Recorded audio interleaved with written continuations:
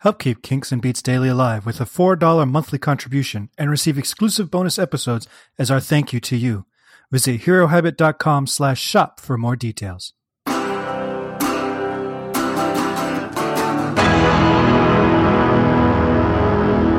Hello.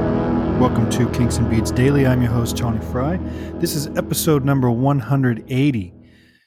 And today we're talking about kind of an obscure track that you may not have heard unless you are a diehard Kinks fan, called I Gotta Go Now, which was released November 27th, 1964, as part of a 4-track EP titled Kinks Size Session.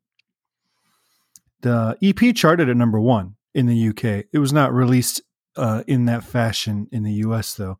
In America, the track appears on the LP called Kinks Size, which was a repackage of UK EPs, singles, and omitted album tracks just thrown together. In America, the EP wasn't really a popular product at that time. And I don't know that it ever really got as popular here as it was in England.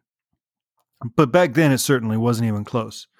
And so it was pretty common for British bands to have these collections released in America. If you look at the discographies for the Kinks and the Beatles, their American releases always outnumber their British ones. You know, we've talked about in America, they would take 2 songs off of the British album and reconfigure it with some of the singles that were not ever put on albums. And then by the time they had all these singles and these cut songs, you know, every couple of years, they'd have 2 or 3 extra albums. But the problem with this, I mean, you got some cool stuff out of it. But the main problem with this is that you end up with these albums that are very disjointed, and you've got some great songs like the A-sides that weren't included on albums, and then you've got some weak songs like the obscure B-side or the 4th track on a 4-track LP or EP. You know, so you've got a very wide range of quality, and then in some cases you've got a wide range of eras. And we're talking, you know, the 1960s, and we're just talking about the Kinks and the Beatles here. But look at the evolution from record to record with both of these bands. And you look at like the Hey Jude album. You know what? I'm going to pull it up the track list before I misspeak. But the Hey Jude album is a great example of this. And I know we're not talking about the Beatles or these hodgepodge albums, but we've got on the Hey Jude album Can't Buy Me Love, which is from like 1964, maybe, I think, maybe 65. No, it was in Hard Day's Night, 1964. And then you've got Paperback Writer from 65, Rain from 66, Lady Madonna and Revolution from 68, and The Ballad of John and Yoko from 69. So this LP, not a greatest hits LP, although it is practically a greatest hits LP, spans basically their entire career. And it's all stuff that was left off of albums or singles that, you know, weren't included on albums, things like that. So back to the original point of this digression, we are less than 4 minutes into this podcast and I've already gone on a tangent.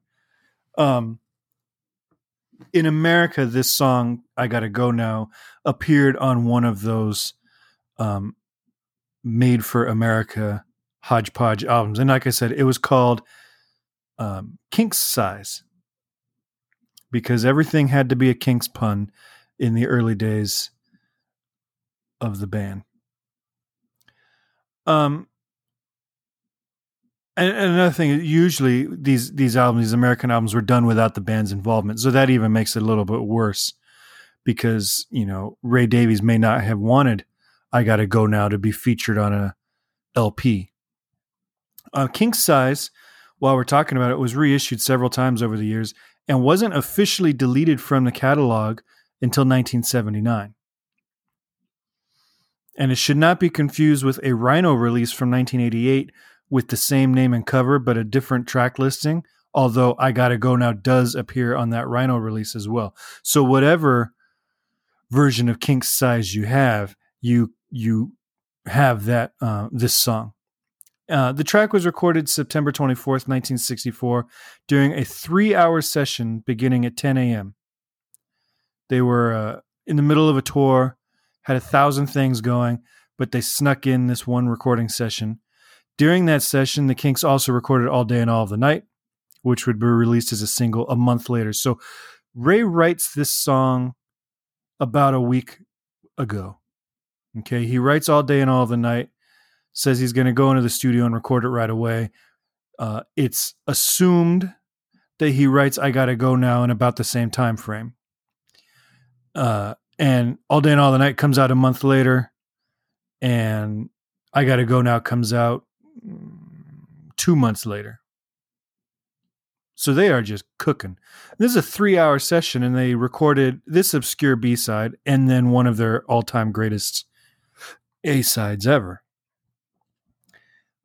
Nowadays, you can find this. It's usually as a bonus track on the various reissues of the Kinks' first album. Musically, there's not much here. The verse is just a modified 16-bar blues, much like Hoochie Coochie Man, which was a regular feature of the band's live set back then. And then the chorus mixes up those same chords. So there's really everything is a 1-4-5 chord. And then for the chorus, he just mixes up the order.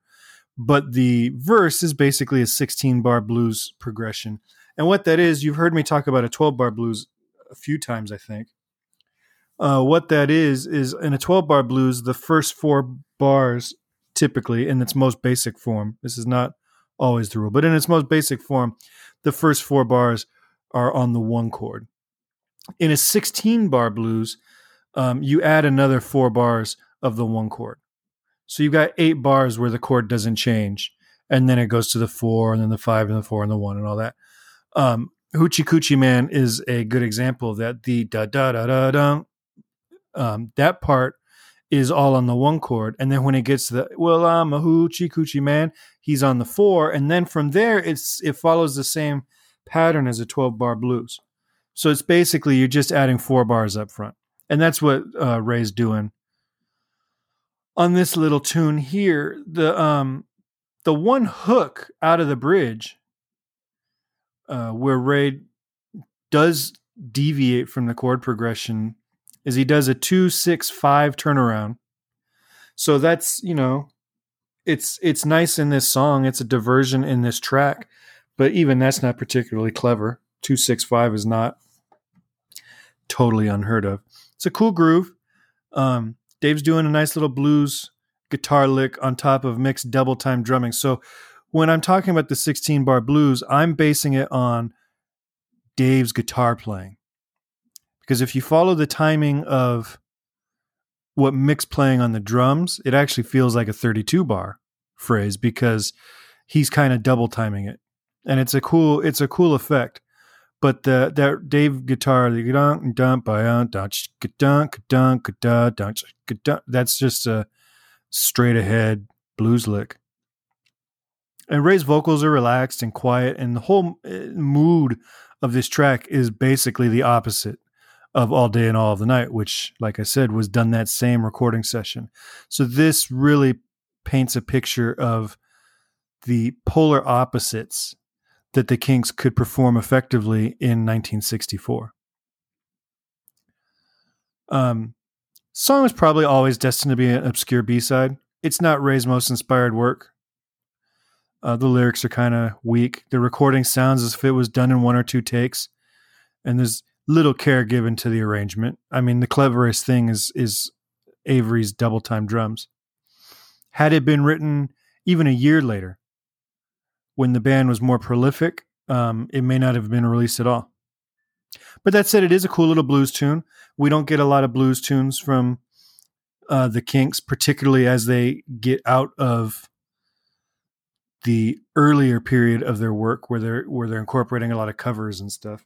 Once they get out of that 64, 65 period, we don't really hear them just jam on the blues very often. Maybe once per album. So this is, one of those instances where you can see that at their core, they are a pretty solid little blues quartet. That's about it. I've actually talked more about this song than I thought I did. Well, half of it was about compilation albums, but you still get the idea. Make sure you follow us on our new Twitter, @KinksandBeats. And you can also join our Facebook group, facebook.com/groups/kinksandbeats. And if you'd like to get a hold of me, you can give me a call at 925-494-1739 or email kinksandbeats@herohabit.com. And speaking of herohabit.com, you can swing over there and get all the information you need. So if you forget how to contact me, just go to herohabit.com and you can find all the ways that you can get involved with the podcast. And I'm still looking for the songs that you have changed your opinion on as you've gotten older. Songs you hated as a kid and love now, or vice versa. I want to know what they are, why you changed your mind, how your mind was changed, all of that. Please send me a voicemail with those songs. All right, I will talk to you later. Thank you for listening. Make sure to subscribe wherever you're downloading these podcasts and leave us a 5-star rating and review on iTunes. Take care of yourself.